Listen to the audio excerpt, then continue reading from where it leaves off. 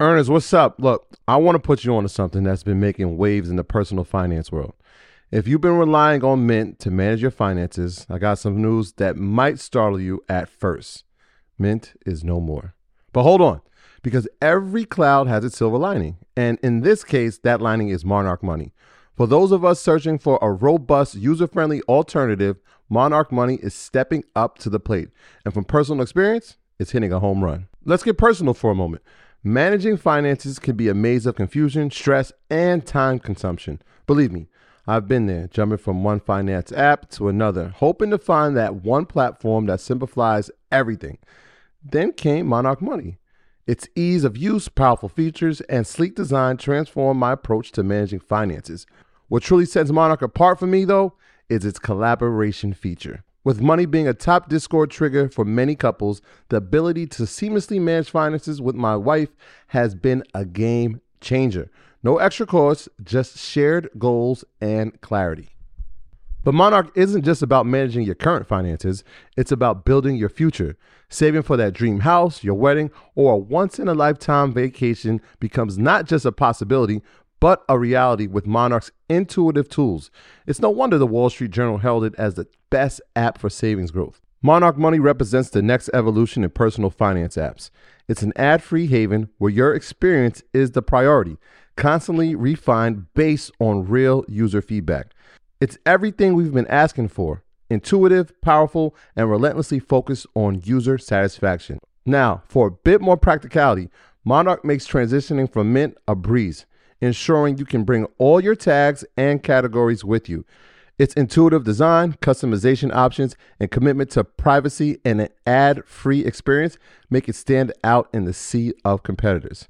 Look, after trying out Monarch for myself, I understand why it's the top-rated personal finance app. And right now, get an extended 30-day free trial when you go to monarchmoney.com/leisure. That's MonarchMoney.com/leisure for your extended 30-day free trial. Earners, what's up? Look, I want to give y'all a little peek behind the curtain of producing Earn Your Leisure. It's a lot more than just sitting down and chatting. It involves meticulous planning, recording, editing, and then promoting each episode to ensure it reaches all of you. And if you picked up any of our merch, then you know there's a whole extra layer of logistics, from inventory management to shipping.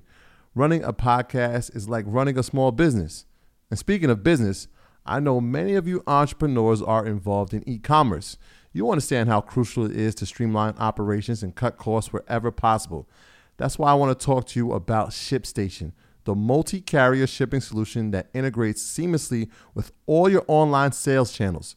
It's all about optimizing your shipping, connecting with expert partners, and freeing up more of your time to focus on scaling your business. Now let's talk about our experience with ShipStation.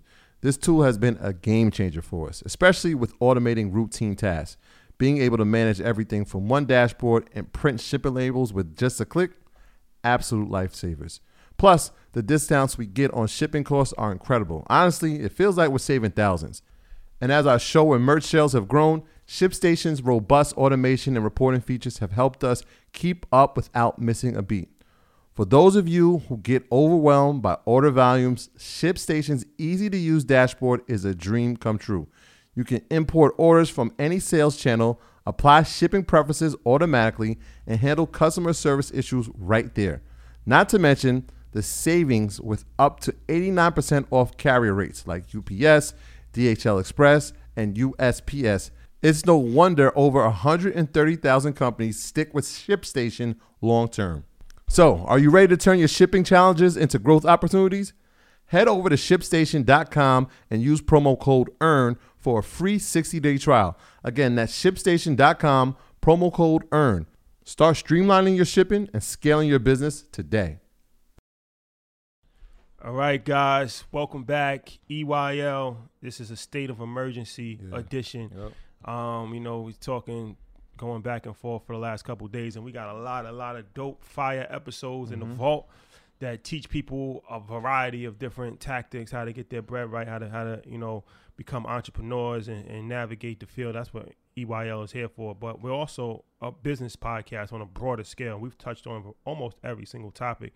So, you know, having conversation with Troy a couple of days ago, in the midst of everything that's going on in this world, in our country, I'm like, you know, I don't think we should actually, you know, put these episodes out. Maybe we should just do like a state of emergency last minute. You know what I'm saying? Addressing some of the topics. We would have been remiss if we didn't address what's going on in our community and what's going on in the world, really. So when you call me, we had the same thought. You just like, yo, it wouldn't sit right with me if we didn't address it, if we didn't take some time to really dive deep into this so that we can make everybody aware, which is what we're known for. So we was on the same page, and hopefully, you know, we're going to shed the light on some things today. Yeah. So we gonna tell you, and we was kind of going back and forth because we still a business podcast, and that's all. And I feel like everybody has their lane and their way to contribute to society. Yeah. And, you know, our platform is to provide business information, which is extremely valuable. Yeah. But definitely. we like, how do we tie it in with the social justice? So I think we did a great job of actually tying the two in and talking about it from a business standpoint. He was adamant about it. I said, yo, let's just go no holds bar. Let's go no holds bar. Let's just speak our mind.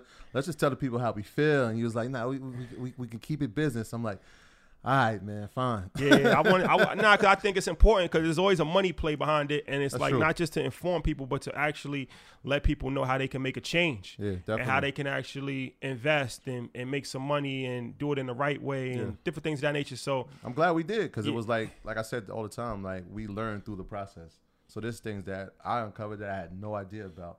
So now we're gonna do what we do best and put it in the language to help everybody else understand it. Yeah, for sure. So this is going to be a special episode. We're going to go over a variety of different topics. And like I said, it's going to inform you. It's also going to educate you. And hopefully people can use this to bring about real change, not just to listen to it and just be educated, but to actually enforce new policy, enforce change. And this is hopefully can lead to some solutions. So before we start, I just wanted to take a moment of silence for Big George Floyd, Eric Gardner, Amadou Diallo, Freddie Gray, Sean Bell, Orlando Castillo, Trayvon Martin, Sandra Bland. It's too many. Walter unfortunately. Sterling. Yeah, it's too many people for us to name. That's just a few of black people that have been killed by the police in the last decade or so. So yeah, just wanted to take a moment of silence for that. All right, so yeah, we're gonna get right into it. Obviously the times that we're in right now, as I said, rest in peace to George Floyd. If you saw that, there's no justification for what happened with that. It's, you should feel it's hurt. It's one of the few cases where I've seen where there's not even one person trying to justify. There's always like, well, what did he do? He was resisting. There's always more to this. I haven't heard one person that's actually said like this is justified. Right. I haven't heard anybody trying to justify it. It's just like trying to justify other things, but I haven't heard anybody trying to justify this. So it's like it brings up a larger issue of police brutality. And police brutality is not something that doesn't exist. Like, I don't care. That's not new to us. Yeah, it's not. We're not going to act like it doesn't happen. It doesn't exist. And I don't want to hear about, there are good cops. That's not the point. Of course, there's some good cops. Of course, there's some good teachers. Of course, there's some good, that's not the point. The point is that there's a systematic problem of not only racism, but police brutality. And the reason why police brutality is an issue is because these are people that take an oath to serve and protect the community. So if you take an oath to serve and protect the community, it's not the same as a gang member killing another gang member. Like, these people don't take oaths. They're not paid. They don't have pensions. Yeah. So it's not the same. So I don't want to hear that. We're talking about police brutality. Yeah. There's times and places to talk about all other stuff, but right now we're talking about police brutality. I spoke on a couple conversations, man, and shout out to KRS when he had the line like, what's the difference between an overseer and an officer? Right. So if we go back to the history of it, like, we've seen that the overseer was to watch over the land, and if everyone acted out of accordance, they were handled at that time. And if we look at it, right, you said serve and protect, but the officer, especially in our communities, has become the overseer. So it's kind of crazy. Yeah. So, all right, earn your leisure. We talk about the money plays. And this is no different than anything else. I actually learned a lot of stuff doing research on this. That's why I realized, too, that we have become journalists. And we take our journalistic responsibility very serious. I was up till 4 o'clock in the morning yesterday researching. And I got excited because I'm like, yo, I got excited in learning the information. Like, I hope I can relay this in a manner peeling back the layers, man. Yeah. So, I'm interested to actually, have this conversation. So there's an economic play. There's an economic play behind police brutality. There's a huge, huge economic play. So every year, cities across the United States of America, small and large, they spend millions of dollars in police brutality claims. Because it's like, this isn't common. This isn't new, right? Like, it happens all the time. They know it's going to happen. Right. Even if it's not to this extent where somebody gets killed, somebody might get a black eye, somebody might break somebody's ribs. Like, somebody might be wrongfully accused. Yeah, it's a lot of police, but that's an issue too, but specifically police brutality. Right. So police brutality cases, there's millions of police brutality cases all over the country every single year. Most of the time it's settled with some compensation being paid. And that can go from $1,000 to $100 million, like anywhere in between, right? It depends. So now what people don't fully understand, I think, is that there's billions of dollars that are paid to victims of police brutality every single year. We hear it all the time. Yeah. There was a settlement for $40 million. This person got $25 million. Nobody thinks about. They just hear the number. Nobody thinks about anything else. Where's this coming from? Yeah, and so Chicago in 2018, $113 million was paid to police brutality. Yeah, settlements and judgments. $113 million in just the city of Chicago in 2018. 1 year. That's amazing. So it's like, where does this money come from? So this is now you start to peel back the layers, because if it's like a movie, like you see the Instagram clips and it's like, okay, so now I feel like I'm actually a detective, right? Because it's like now you got to peel back the layers. It's weird because at times, like when you hear these settlements, I remember when Amadou Diallo got the settlement. It was like, yo, it was $40 million or something of that sort, and it was like that felt like a victory. It felt like, all right, well, he's been compensated for the abuse that he suffered. And then when you look at, like, wait, where did that money come from? It's like, wait, is this really a victory? Should we be celebrating that? That's the crazy thing about it. Nobody ever thought about where the money comes from. So where does the money come from? The money comes from taxpayers, right? So taxpayers. So that's another thing about police officers. Police officers are public servants, right? We pay, when I say we, tax-paying people of the United States of America pay the salaries and the retirement of the police department. All of that comes from tax dollars. Yeah. So now the taxpayers are paying for these payouts. Right. That's the first part that people need to fully understand. It's like even before the payout, right? They have you got to understand that part. Before you even get to the settlement, you've had to go through a court case, right? There is no financial responsibility on the side of an officer during a police brutality case. So literally, the taxpayers pay for their trial. So they're paying for the lawyers, they're paying for the judgments, and they're paying for the settlements. Like, there is nothing that they have to do if the act is committed while they're on the job. Yeah, that's a fact. So now the taxpayers pay for it. So it's like, all right. So now we got peel back even more layers. So now a lot of cities and towns, they have liability policies. So liability, it's like insurance pretty much, right? So it's like, okay, any other insurance policy, you pay a premium. So like, let's say you have a $10 million liability policy.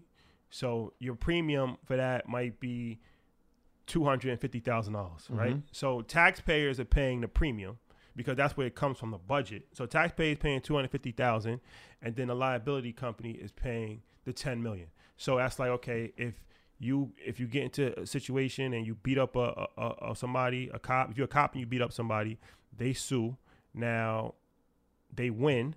So now the liability company is liable for that, to pay that. Right. So they pay it, but ultimately the taxpayers still paid it in some sort because they actually paid the premium for the policy. Right.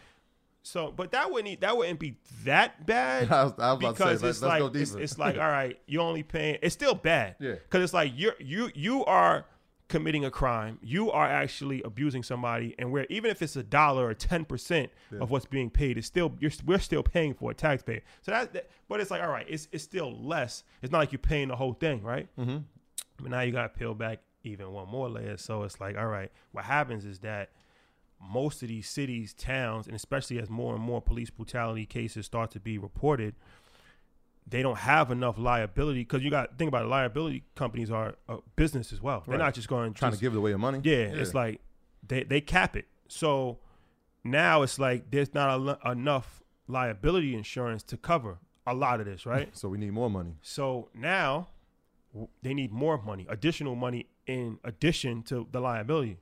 So where does that come from? So now they have to issue bonds. They have to have bonds, right? So it's like Bethlehem, Pennsylvania, small town in Pennsylvania. Let's talk about it. 2004, they settled a wrongful death lawsuit for $7.89 million. So $500,000 came from the insurance. Right. $7.39 million came from bonds. So the vast majority of it actually came from bonds. Right. So bonds, in a sense, is like, listen, we're going to pay you back this money over a given amount of time with interest. Right. So a lot of times it could be 30 years. Sometimes it could be shorter. So we just got to understand that part too. So literally a municipality is saying, listen, we don't have the money, but we'll get it back to you. They're going to raise that money from the good people who live in that city. So it's like, listen, the people who live in these areas, and a lot of times it's over-policed areas. So when we look at the cities, it's over-policed areas. When they're over-policed, there's going to be more incidents. There's going to be more altercations with law officials. So they already know, like, all right, well, we're going to set this budget aside, and if we don't have enough, we're going to get more from the taxpayers. Yeah. And so what's going on now is that cities across the United States of America are going into massive debt because of what they're calling it, police brutality bonds. That's what they're pretty much. They're literally, if you Google it, that's what it says. Police brutality bonds. So that's the crazy thing about the financial industry. They issue bonds for anything. There was bonds for mortgage-backed security for your home. Yeah. There's bonds for anything that you really get creative, you can issue a bond. So now they actually have police brutality bonds, right? So between 2008 and 2017, we did some research. L.A., $74 million and was paid in police brutality bonds. Yep. The insurance, the interest on that was $18 million to the holders of the bond, and taxpayers, it cost them $89 million. Right. So I just want people to understand that. So, all right, L.A. didn't have enough to pay police brutality cases. Right. So those are the judgments and settlements. Right. So over and above what they already have in their budget, or over and above the liability insurance. That's the scary part too. Like, we are already saying, listen, we have a budget for it. Let's keep going. Yeah. So now they have to go to the financial markets and issue bonds worth $71 million. Right. So they take out bonds for $71 million to pay this. Because if you know what a bond is, it's like somebody's loaning you money. For them loaning you money, you're paying it back over a course of time, but it's with interest. So now the people that loaned them the money, people that loaned them $71 million, they got paid an interest of $18 million. We're going to talk about who they are too in a sec.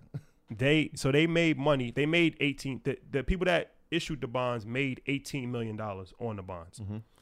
The taxpayers ended up paying for the whole thing, because you have to pay for the bond and the interest. Right. So the taxpayers ended up paying $89 million. Right. So you got the bond money, which is the 71, if we're talking about LA, and then you talk about the interest paid, so you combine those two, and that's what the bill is for the taxpayer. Yep. Milwaukee, during that same time, $26 million in bonds, $3.7 million in interest. The taxpayers paid $29 million.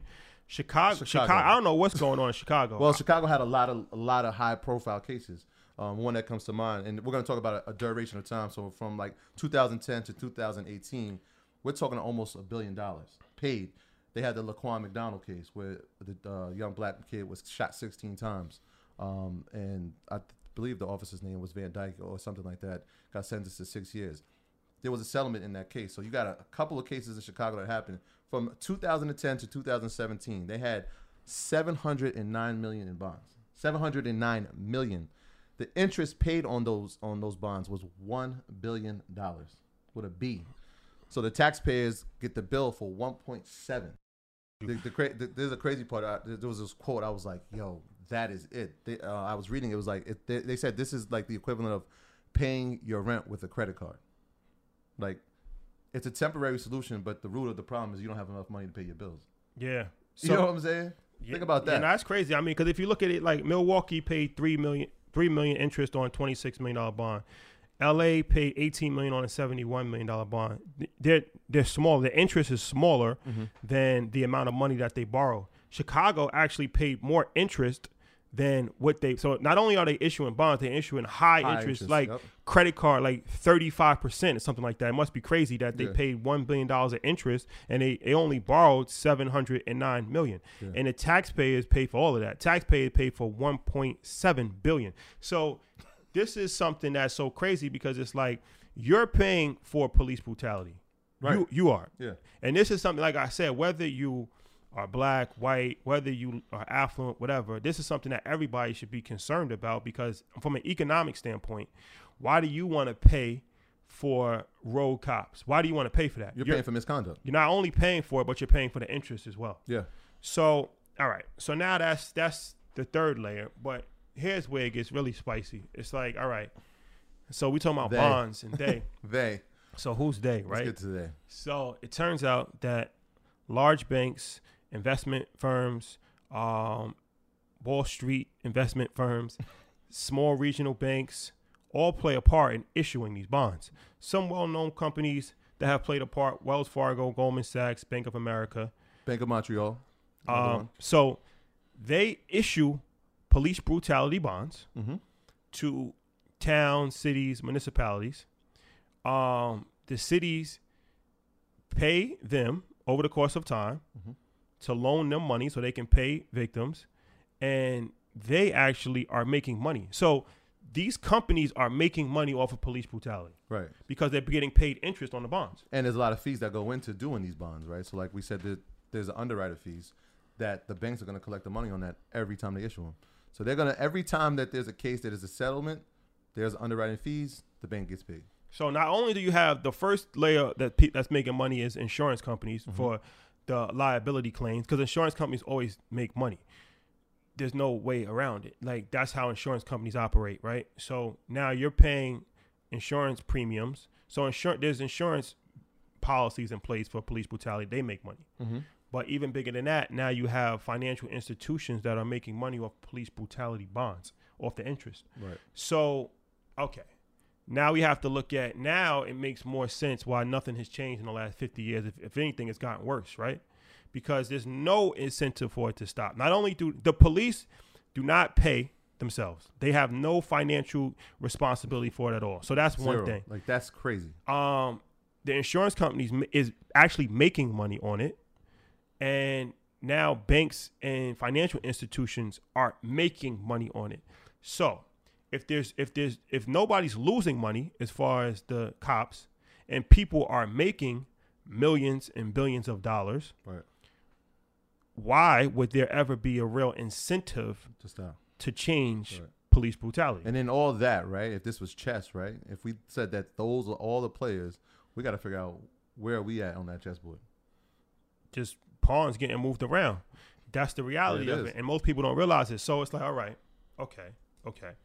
So, and there's different ways how cities use it. Like, some cities use bonds as like part of their budget. Some cities use it as an emergency option. Some cities use it after the liability insurance cuts in, but they're still getting used, right? Yeah. So it's like whole economic strategy. This is when we talk about politics, and this is something that people need to be aware of. So it's like, we're not just going to give you the problem. Hopefully, somebody's listening, a bunch of people are listening, and our community's listening. So, and you never know what somebody can do with the information, right? So now it's like, how I see it, when you're talking about, we're in a political season, right? And you're asking these politicians, you're demanding these politicians for these things, right? But a lot of times you asking them and you demanding them for wrong things.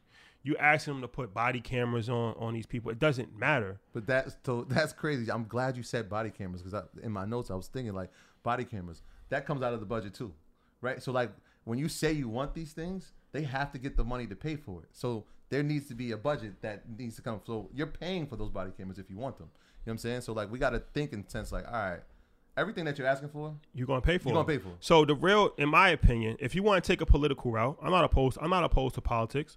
If you want to take a political route, right, real legislation that can really make a difference is, first, hitting police officers where it hurts. So getting cuts from the pension funds, right? The police unions across America is probably the strongest, if not one of the strongest unions TBA. in every city of America. They hardly can ever lose it. They can go to jail and still keep their pension.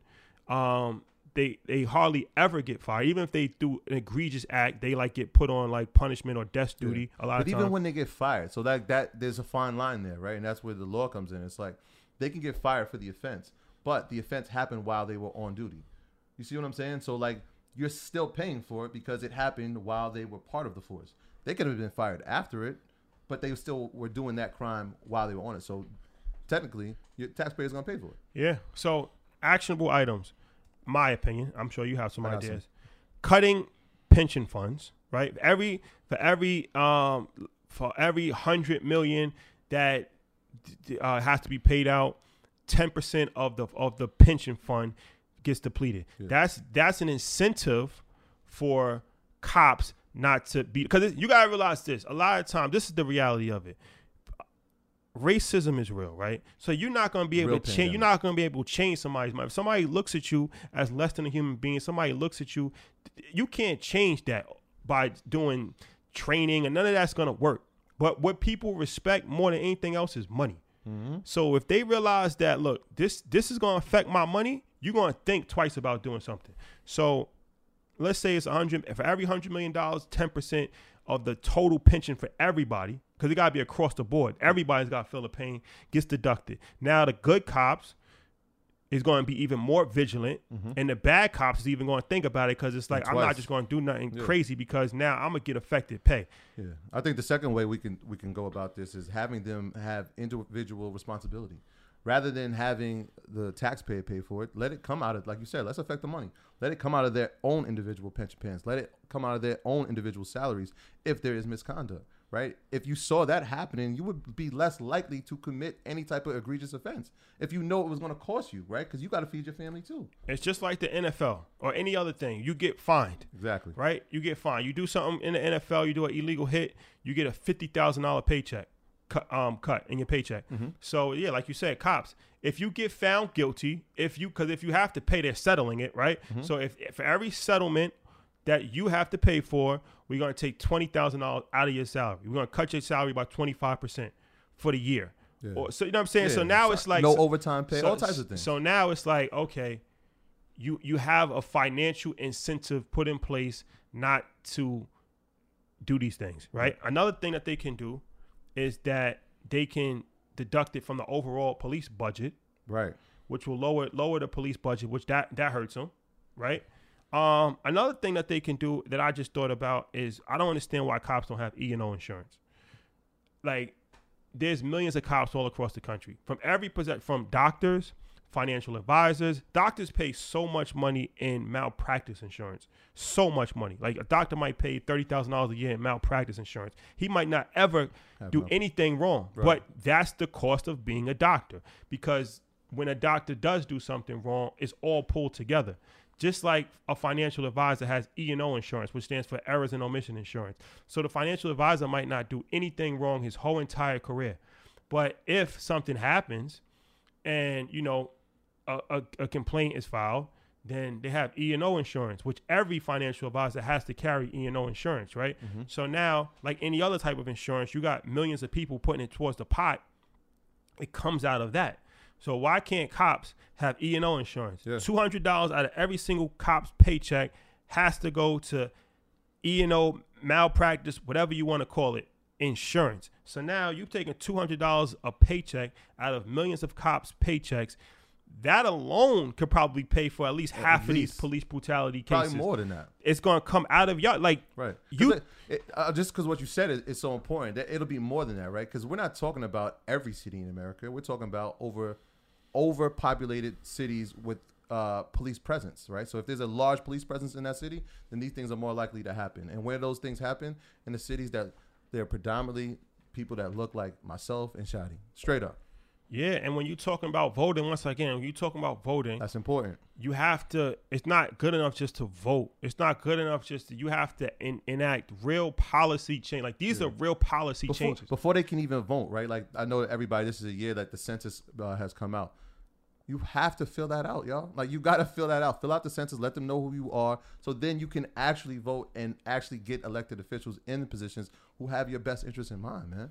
I've seen people with this. It's like, I got my census, whatever. What is that? I don't even know what to do with that. Another thing is that it could be legislation put in place where no financial institution can benefit, and if they are going to issue bonds, it has to be 0% interest.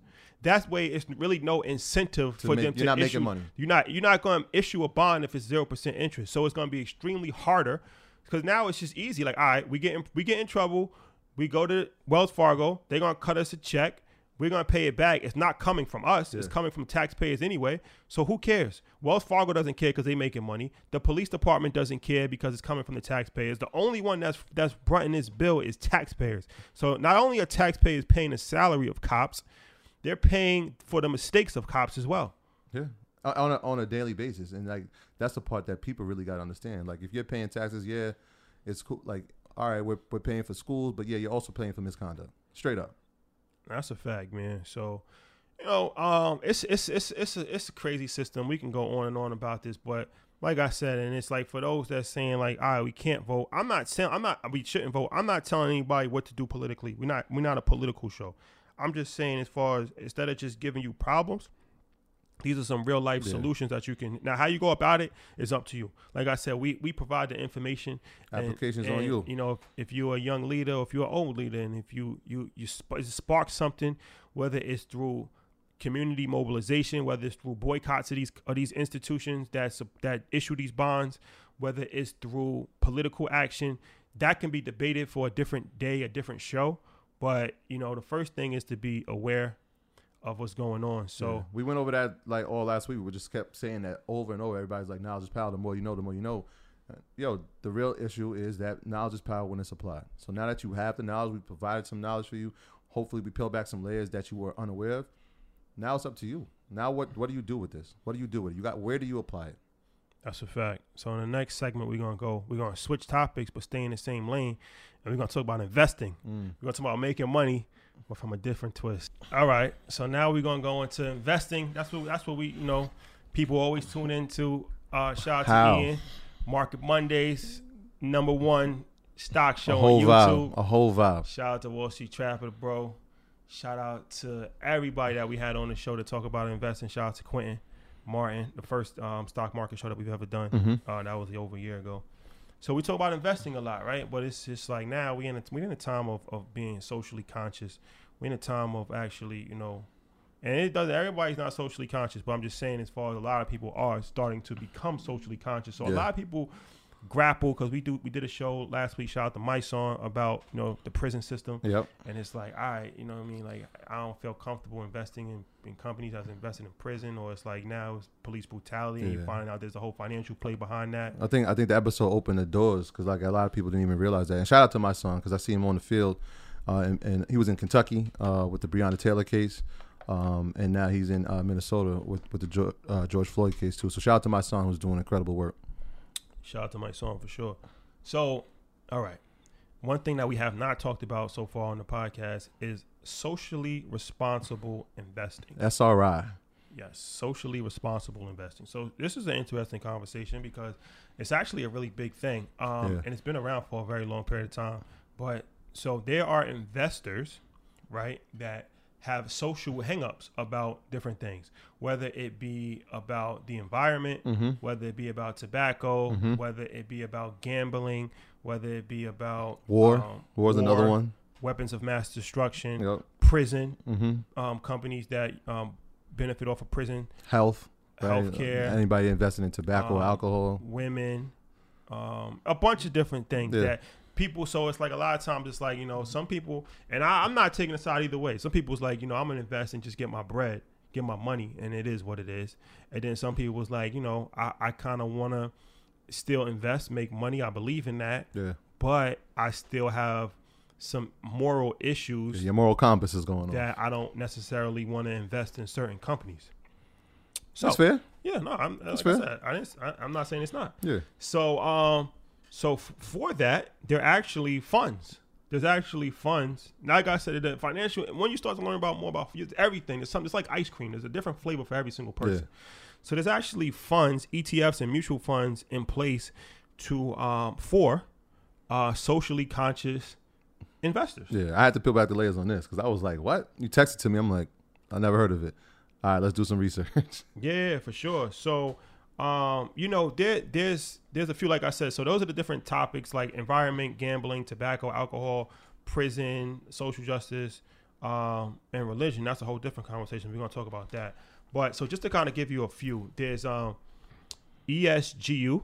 Mm-hmm. ESGU is an ETF, a socially conscious ETF that does not invest in any company that has anything to do with weapons, tobacco, jails, even though they actually did have a private prison in their ETF, and then they found out and it was a mistake and they kicked it off. So it's like even that. It's like, you find out, you try to get the kosher hot dog. Yeah, the morality police. Like, it was made in a pig slaughtering house. It's like, it's so crazy. But that's an ETF, and that ETF has actually done pretty well. Considering, because a lot of times it's the performance of these things aren't as high as other ones. Mm-hmm. But that one has done pretty well. Its 52-week high is $75, and its 52-week low was $40 a month ago. So in March it was $40. Right now it's $68. So it's up. It's up pretty nicely in a 2 month time frame. Another one is SSGA, which is a woman diversity ETF. They like invest in companies that hire a majority women or have women CEOs. It's focused around women. Yeah. There's another one called CRBN, which is a low carbon, environmental friendly ETF. Right. So there's a variety. Like you can just Google socially conscious funds, and like kind of just play around with it in different filters, and you can see like what kind of fund you're looking for. With the situation. It's interesting, man. It's interesting because I'm thinking to myself like, how many investors, right, are not willing to compromise their values to make money? And when I think of investors, I'm like, you know what? I think the moral thing is like they just want to make money. Yeah, they don't put everything else. I think people, and myself included. I'm not preaching from the choir. Yeah, we conveniently get blind. Right. Conveniently get blind because it's like, what I'm saying. Like you might see something, and it's like it's not that bad. Yeah, it's like if you were anti-war, right, and it was like, Boeing's at $97. Right, but I don't want to invest in any company that deals with any making machines or any type of thing that could help in the development of weapons of mass destruction or helping war. There goes that morale. It's like, wait, well, this is a good buy, right? This is a good buy at $97. Is it worth it? You know what I'm saying? Like I think most people are thinking, let's just make money. Oh, they just don't really think about it. They're not really thinking about it from that standpoint. It's like, Boeing has government contracts. Are you thinking that maybe that government plane is sending a drone and killing an innocent child in Syria? You're not really looking too far into it. You could. It's available. Mm-hmm. But it's a lot easier to turn the blind eye. To just turn the blind eye. Yeah, turn the blind eye. This is what happens in a variety of different things. Yeah. You don't want to see certain things. Like you're walking down the alley, you see what's going on, and you turn around and you walk the other way. A lot of times.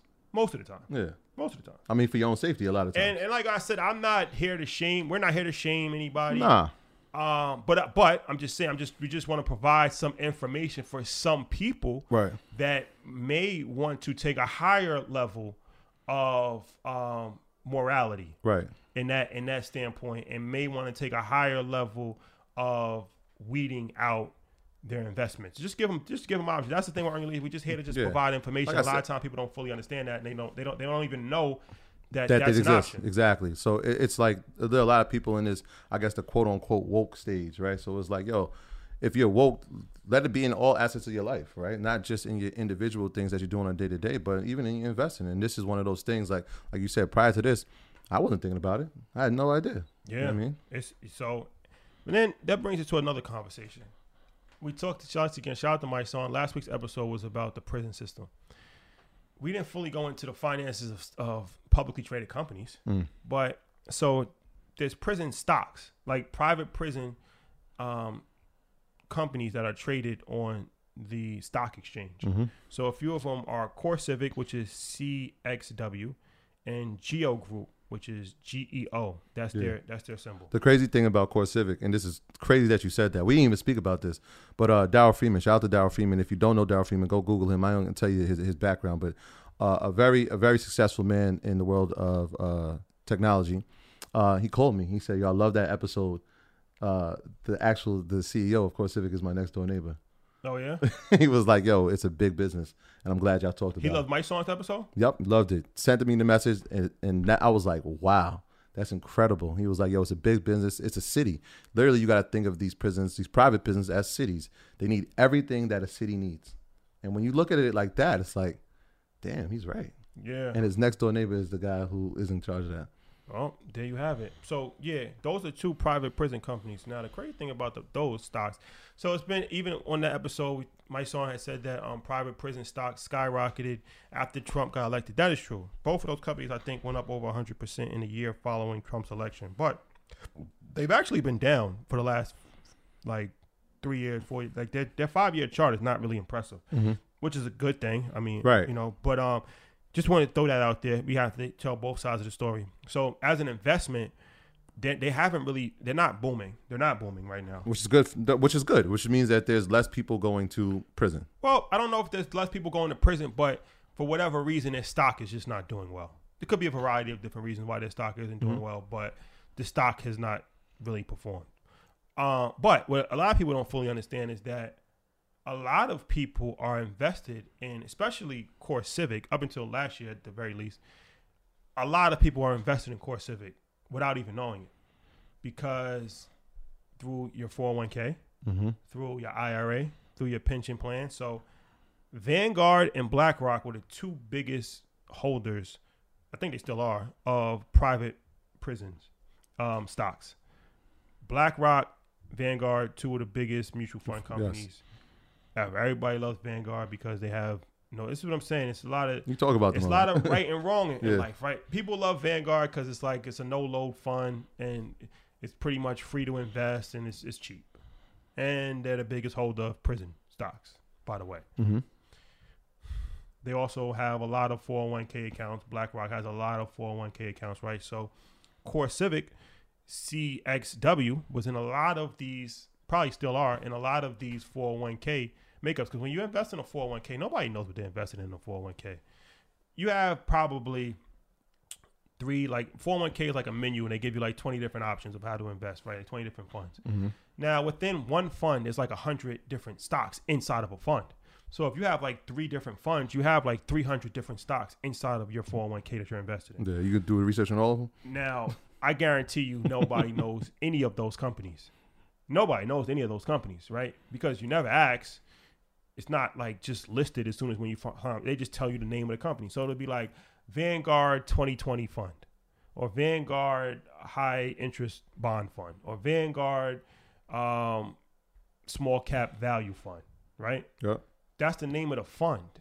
But inside of the Small Cap Value Fund is about 140 different stocks. Yeah. That's when you get that big pamphlet that comes to your house, that probably nobody ever goes through. Yeah. And there's a bunch of these stocks, and you're like, all right, well, did I make money or not? Yeah, pretty much. Pretty much. You know what I'm saying? Nobody's individually looking into 140 different stocks and then actually researching those stocks to see if they align with their values and moralities. It's just not happening. No, it's not.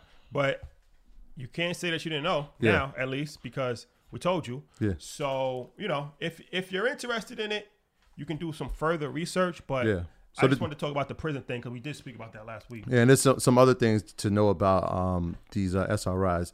They tend to have a higher fee than regular funds.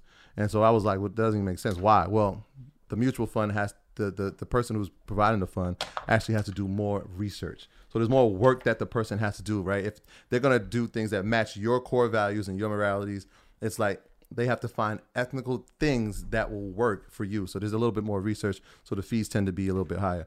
And there's a site that you can go if you're into social responsible investing. Socialfunds.com is the website, so you can go research on yourself. So that's one thing that you should do. Obviously, do the research and then know your values. A lot of people don't know their own values. So like when they're trying to invest, it's like, well, I believe in this. Know your own values before you're going to go into this type of fund. All right, so do the research. I just gave you the website. And another thing is, a lot of times, and we've said this. What's the name of the website again? Socialfunds.com. So you can go there on your own leisure and do some research there. But one of the things it brought to my mind is like, we talk about diversifying when we're investing, right? But like this type of fund doesn't allow you to do that, right? Because if you're aligning everything with your values, isn't everything kind of going to be the same if you're investing? No, you can invest in a variety of different companies that still align with your values. Mm-hmm. Like, you know what I'm saying? It could be different industries. Like it's just harder, like you said, because it's like you really got to go through every single fine comb, because it's like, all right, you're investing in a tech company, but is this tech company providing software for weapons of mass destruction? Right. So now it's just so much more intensive research that you have to do, which is the fund manager's job. But you can still invest in a variety. Like you can invest in tech, you can invest in, farming, you can invest in financial institutions. Like you can invest in different companies. It's just that those different companies have to be in line with what you feel comfortable with. I would imagine that these funds are managed by very, very small companies. Feels like a niche thing that like very small companies do. No, actually, Vanguard has. Well, right. You're right. Vanguard. Okay. That's a big one. So yeah. Yeah. But so going to what you just said as far as the niche. So there's different layers of socially responsive funds. Well, like I said, Earn Your Leisure, we just here to provide as much information as we possibly can to because there's so many different types of people in this world. So you got the socially conscious people mm-hmm. that don't want to invest in those things. But religion is a huge thing in this world. And now you have religious people who can't or do not want to invest in certain things because of their religion. So now you have funds for that. It's fun for everything. So you have Christian funds, like Guidestone is a Christian fund, and that's dedicated to invest in companies that have core Christian values. Kind of a vague situation, but that's what that's designed for. Okay. You can do some research and kind of figure out. Okay. You have Ave Maria, which is a Catholic fund. There's a few Catholic funds. So Ave Maria is Rising Dividend Fund. That's one of their popular funds, and that's a Catholic fund. So Catholics, they're really big on like abortion and a couple other things. That's like real sticklers for the Catholic Church. So they only invest in companies that align with Catholic values. Mm-hmm. And then, so just coming off the month of Ramadan, we have a large listenership all over the world, and that includes America, which is their huge Muslim population. There's a huge Muslim population in Africa, huge Muslim population in Europe, of course, the Middle East. So we have to say assalamu alaikum to all of the Muslims that tune in. And one thing about Islam is that that's actually, part of the religion is Sharia law. Sharia law. So people have a misunderstanding a lot of times of what Sharia law is. We're not going to go into a full, but part of it is investing. Like there's actually guidelines. So it's not really up for like vague interpretation. Like if you really are a hardliner in the religion, there's financial guidelines of how you can invest. So like interest is outlawed in Muslim countries. Okay. So shout out to Inez, our good friend. She's from Egypt. And I was over her house yesterday, and she was telling me that there's no mortgages in Egypt. No mortgages in Egypt. You just buy the land. So interest is outlawed. You're not allowed to charge anybody interest. That's one thing, right? Okay. Of course, if you're familiar with the religion, you know that alcohol is outlawed. A variety of different factors. Gambling. Okay. There's no gambling. Gambling is outlawed. So in Islam, you have halal and haram. Haram is forbidden. Halal is allowable. That's like deemed okay. So now you have. I got that. I actually looked that up. That was crazy. On the Jay Electronica album. Okay. Yeah. So now you have halal funds. One of the most popular funds is called the Amana Fund. So the Amana Fund is a mutual fund based around Sharia law, which is halal and allows Muslims that if you wanna follow those guidelines, that you can actually invest. And the Hamana Fund only invests in halal companies, meaning companies that don't partake in gambling, companies that don't partake in interest-bearing accounts, companies that don't partake in alcohol, a variety of other things as well. So that's something that is a big play as well, because like I said, I mean, no matter what religion you follow, if you're Jewish, they have kosher funds as well. Right. But it's the same thing. Kosher and halal kind of the same thing as far as like the meaning of it, where like Jewish people have, like if you're a strict hardline Jew, you are only really supposed to indulge in kosher. But kosher is more than just food. Right. I think that's a crazy misconception that people only think it's a food thing. It's the same thing with halal. Like you see the halal guys or the halal truck. So most people when they think about halal, especially like if you live in New York City or like a major, like you're pretty it's pretty popular halal food, and that is a certain way where the food, the animals like are slaughtered, and you say a prayer and there's certain things. It's the same thing with kosher, but that's only part of it. So like with the kosher, that's only part of it. Like as far as like the investment, same kind of idea. And like I said, that's true with a variety of different religions, where it's like, depending on what religion you subscribe to, that might, have a play in how you choose to invest. Yeah. So those are all things to think about as well. I know they listening like, yo, damn, Shadi sound like a history professor. This dude literally studies religion, like no joke.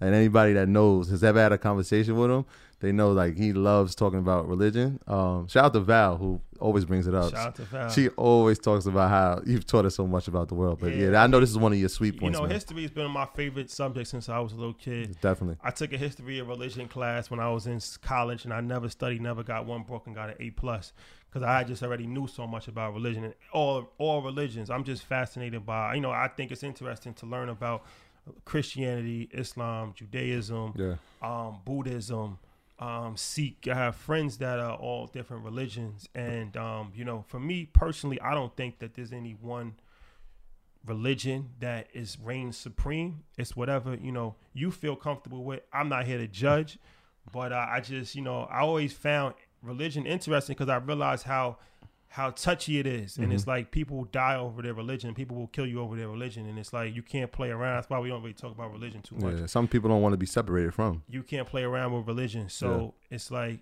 it's interesting. It's interesting to me. It's fascinating.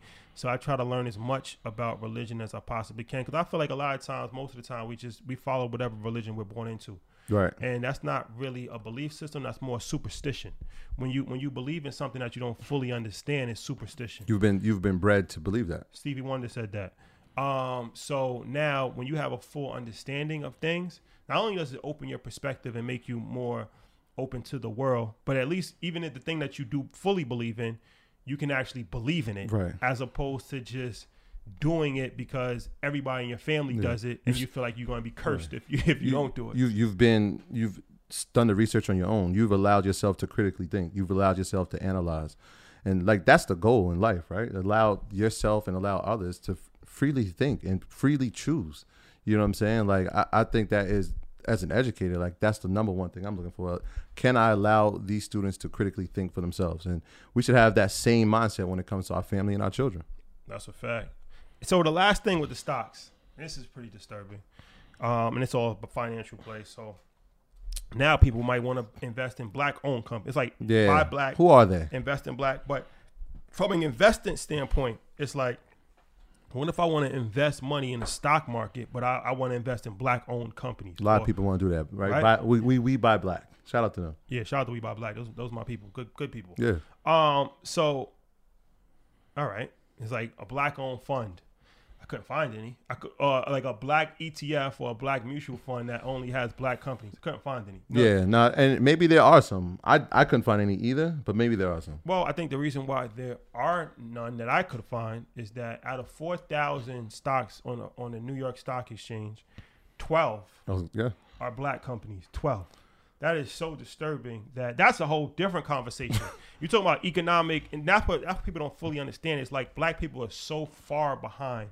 It's amazing. It's like running a marathon and you like 23 miles in, and you just started the race, and somebody else is 23 miles in. So it's like we on a treadmill. That's not even. There's a marathon going on. We on a treadmill. That's not even 1%. Yeah, that's less than 1%.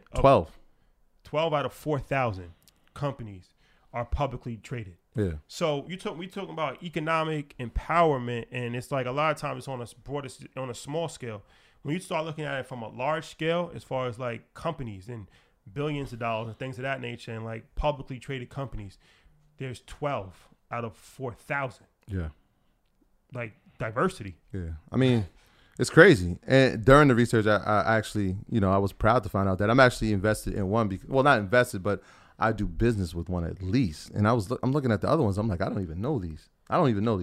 So you want to run down a few? Yeah, I got 4 that people might know. Citizens Bank with their symbol is CZBS. Yeah, that's who I actually have my mortgage through. So not that I'm invested in it, but we do business together. Yeah, Citizens is a black-owned bank. Yeah. 4-1, like the number 4-1, and that is formerly used to be Urban One, which is a radio. No, it's Urban One. 4-1 is Urban One, and it used to be Radio One. Okay. It's a radio syndicate. No, no. RLJ, which is a lodging company owned by Robert Johnson, former owner of BET, former owner of the Bobcats. Yep. First billionaire, right? First black billionaire. Yeah, I think so. Yeah. And then Carver Bank, another black-owned bank. There's a few black-owned banks. Yeah. Carver Bank, which is encouraging. That we have black-owned banks that are being publicly traded. That's important. Yeah. You want to list a few others? Well, we have the same ones. Right. Yeah. So not only is it discouraging that there's only 12, even more so discouraging than that, it's like you look at these charts. I looked at all their charts. None of them have good charts. None of them. You look at Ian's technical analysis would be buys as far as if you want to make money. Mm-hmm. They're not doing well as far as on the stock. The stock has not done well for 5 years. Like you look at the 5-year chart, and it's not good. Yeah, and it's going to be tough to find a lot of these companies have a 10-year chart or a 20, or even sometimes it goes back to the history, 30-year chart. A lot of these companies, that doesn't exist. It just doesn't exist. Yeah, I don't even know what to say about that. It's just that's something just to like as far as working forward to something. But a lot of that has to do with a lot of systematic things that were put in place so that it couldn't exist. We don't want to ignore that fact, right? So having our own private owned company or even having a black owned bank, systematically in America for years, that wasn't even a possibility. So there are reasons why we don't have a long history of it. So let's not ignore that fact. But like I said, when we go back to the history of some of these companies that we look at, we do look at the 10-year chart. We do look at 20-year or the history of the company's chart. And that's just not available right now for these companies. Yeah. So, that's some information if you're interested in socially responsive funds, religious funds, black-owned companies. Just a different take on investing, because we talk about investing a lot. So we just want to just give people a different take on it. And you can kind of do whatever you want with the information, but hopefully that shines some light, good and bad, because everything's not going to be a good story. Yeah. Sometimes, it's just the news is just that we have to just report what it is, and it's not always encouraging. But sometimes you need stuff that's not encouraging to encourage you. Yeah. So hopefully, some of the information, especially with the black-owned, publicly traded company, hopefully somebody listening to this I'm gonna be the next to one. make it a goal and have their company be the stock that everybody wants to invest in, not just a token company that's on the stock exchange that nobody's invested in, that is just going nowhere. But not only my goal is to have a publicly traded company, my goal is to be bigger than Amazon, bigger than Apple, bigger than Google. Yeah, we need that type of aspiration in our community. We need it. Why not? Somebody gotta do it. Yeah, we make a lot of those companies what they are. That's like we can make our own. That's a fact. All right. So in the next segment, we're gonna bring it home with some marketing. All right, so we're gonna wrap it up with some conversation about marketing around social injustice, social issues, things of that nature. So you want to take the lead on that? Yeah, man. I mean, we've seen companies in the past, especially Nike, when they stood by Colin Kaepernick and had his whole campaign during the social injustice and him taking a knee, and we saw the backlash from that. From pretty much half of the country didn't agree with it, and then this day and age with the George Floyd case, we've seen that these companies are taking a stance again. Not only is Nike doing for the first time, "Don't Do It" campaign, which talks about don't turn a blind eye to racism, don't turn a blind eye to police brutality. And it's something that I've been expressing all week, really. Like, if you don't stand by me, if you care about me, if you care about Shadi, and you don't feel angered and outraged by what's happening, then do you really love us? You know what I'm saying? So, not to say that Nike does, but the fact that they've even spoke up. I know LeBron James has done a tremendous job about speaking up about these issues and continues to. And there's a lot of other athletes that do as well. But now we see that Adidas has decided that they want to jump in the campaign and showed unity by, I think they tweeted what Nike had put up, which was dope. I thought it was dope to see those two companies come together. But then Reebok, which I thought was probably one of the better messages that I've seen. And their campaign was, without the black community, Reebok wouldn't exist. Without the black community, America wouldn't exist. And I was like, the world wouldn't exist. The world wouldn't exist, but they put America wouldn't exist, but we know that the world wouldn't exist. So the country that we live in obviously was built on the back of our ancestors. So to hear, these companies say that, and more companies need to say that, right? It's not just because like, oh wait, they were looting Target, now Target should make a statement. No, this is happening in Minnesota, the headquarters of your company. You should have a statement, right? You should be saying something. You should be standing with these people, because an injustice to me should be an injustice to you, right? Injustice to some is an injustice to all. And I feel like if you have a responsibility to say something, it's a thin line, because it's like some people say like, all right, you don't want to exploit a situation, right? But also you have to address it. Yeah, so, silence almost, like I keep seeing this, and we've been saying that for a long time. Silence in most cases equals complicity, right? So if you're not saying anything, then it means you're complicit, right? That you must not feel a way, or you agree with what is happening. So anybody in this, especially in this past week or so, and for years, because like I said, this has been going on. Like, we were born into this. You know what I'm saying? Like, we've been born into this. We done seen police brutality from 1991 with Rodney King up until this week, and it's like, this isn't new to us. So for people to continuously ignore it, continuously have no stance on it, or continuously try to victimize the victims. That happens a lot. Like, we victimize the victims of these tragedies. It's crazy to me. So it's good to see that some companies are stepping up. I think more do.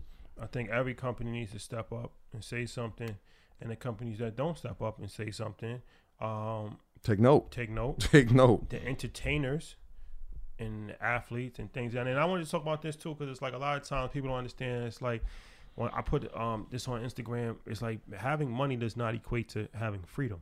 And we learned There's that. a big difference. We made a lot of relationships with NFL players, and we was hanging out with an NFL player last summer, and he was telling us around the time with Colin Kaepernick, like, most NFL players are not wealthy. They're like, 100, 500,000, maybe 700,000, but in the grand scheme of things, that's not real money. Mm-hmm. And it's like, they can't afford to lose their job. So he was like, the owner of that team that he was playing on, came out and said she didn't want anybody taking a knee. Mm-hmm. They don't agree with that. You better not. Yeah, pretty much saying like, straight up. Yeah, it's a fact. Jerry Jones said that. Shouldn't do it. Yeah, he did say that. And and what did Dak Prescott and Zeke Elliott do? They stood up. Fell in line. Yep. And so one of his teammates actually decided to take a knee. And not only was he released from the team the next day, his father, who was a bus driver or some kind of totally different state, civic job in a different state, was fired. So this is the kind of pressure that a lot of these entertainers and athletes. So it's like, when you're looking at an entertainer, first of all, I have an issue with entertainers and athletes being looked at as leaders. Oh man! And anybody knows me know I love entertainers and athletes, but it's like, if you devote your life to entertaining us, or if you devote your life to being an athlete, I wasn't really mad what Michael Jordan said about, like, my main focus in my life was being a basketball player.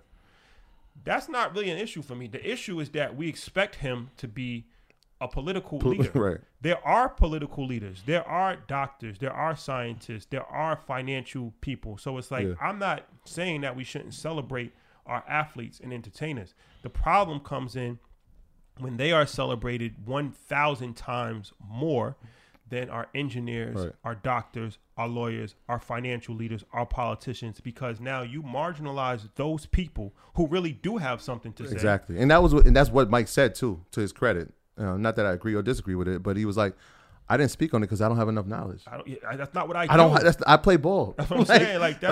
I'm not going to make myself look crazy. I'm not a politician. I'm not a doctor or scientist. I'm a basketball player. Yeah, we're not asking, yo, Aaron Judge, what do you think? Like, we no, that's not what you're here to play baseball. Yeah. Play baseball. Yeah, you can have an opinion if you like to speak up. Great. I'm not counting on you to speak up. And bro. that only happens in our community. Malcolm X said that over 50 years ago, only in the black community, when issues come up, do athletes and entertainers take the front line. I heard, and it's nothing wrong with that, because some of our greatest athletes, LeBron James, kudos to him. Right. Muhammad Ali, kudos. Sammy Davis Jr. had a lot to say. Jackie Robinson. Jackie Robinson. There's a long list. It's a bunch of people that have taken political stances, whether it's through a variety of different actions. Mm-hmm. And we salute that. I'm not trying to downplay entertainers or athletes. What I'm saying is that stop putting so much emphasis, stop over celebrating these people and having over expectations for these. Like, you're expecting people who are not qualified 9 times out of 10 to speak on your behalf just because they're famous, right? So it's like, if we had political figures, if we had business figures, if we celebrated other people who are more qualified, who dedicated their life to learning about issues that can speak intelligently, if we celebrated them and elevated them, and we do sometimes, like I said, Earn Your Leisure is a perfect example of that. You know, we definitely appreciate all of the support that we have gotten. But I'm just saying, just to keep it in perspective during these times, is that not only should you pay attention of who's saying what, but stop putting all of your expectations on people that are here to entertain. That's their job, to entertain us. Right. So as an entertainer, you are here to 9 times out of 10 entertain.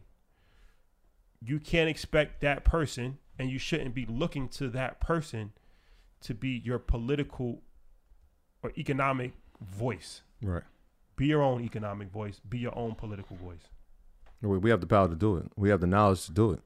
Right? It makes no sense why we shouldn't do it, why we're not doing it. Right? We need to celebrate, like you said, celebrate the people who actually are doing the work. Like Tamika Mallory, I saw her on CNN. I was like, yo, that's powerful. Like I love her voice. She's speaking for a community. She's speaking for a generation of people. Like we said, what my son's doing, what Steven Jackson was doing in Minneapolis, I thought was incredible. He actually had a relationship, I came to find out, with George Floyd. These people you're not looking for them. They're showing themselves to us. And throughout history, and like I said, because like poets have always been celebrated. Like, we listen to rap every single day. Yeah. But there was never a point in time where Shakespeare was more powerful and more valued than Caesar. Right? Like, that's not how civilizations work. Right. That's not how civilizations work. There's levels, right? There's levels of appreciation. There's levels for people that should be elevated. And like I said, there's always been entertainers, athletes. There's always been poets, musicians, artists. There will always be. But the problem, and this is when civilizations start to fall, when Rome built the Colosseum, that's to keep people distracted, right? Mm-hmm. And it's like entertaining. So now you're entertaining these people, and they lose track of what is really important.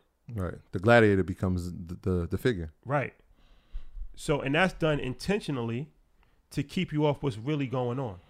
And this is done throughout civilizations, throughout history. Yeah. So just pay attention to that.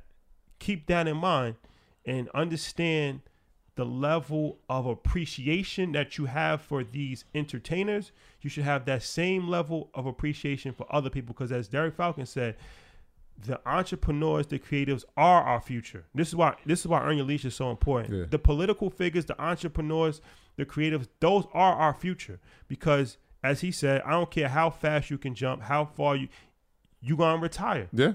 A athlete's career is 4 to 5 years, if that. If they're lucky. A good rapper might have a 3-year run, if that.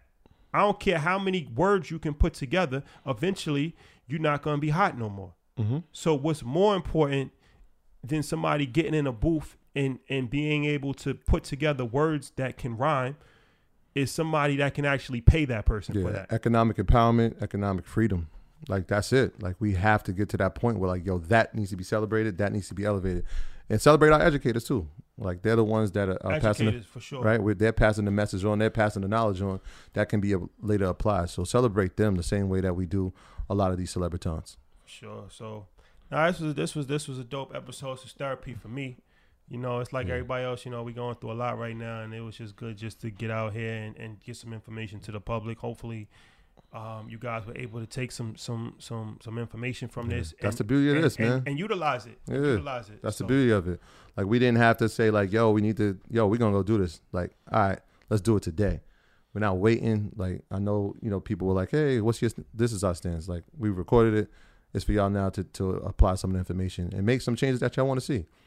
For sure. So, Troy, housekeeping items? Yeah. You know, we usually, you know, shout out what we're doing, but more importantly, since this is like a state of the emergency, state of the union for our community, we wanted to highlight some other people, and I think it would be more appropriate for us to acknowledge some other funds that are happening right now in America that could help our community. So you want to start with the first one? You can start. All right. So first and foremost, I did the research and decided, you know, the Minnesota Freedom Fund. I think everybody should be aware of what that is. A lot of is going on in Minneapolis right now. And what that fund does is it bails out people who've been arrested for political protests. So they're small bails, but a lot of people are being arrested because a lot of them are peacefully protesting. I don't want y'all to get confused and think that our people are rioting. No, a lot of our people are peacefully protesting. The media has portrayed it in a certain light. Yes, there are people who are doing other things, but for the people who are peacefully protesting, the Minnesota Freedom Fund bails those people out. And I think it would be appropriate for us to acknowledge the George Floyd fund, his family fund.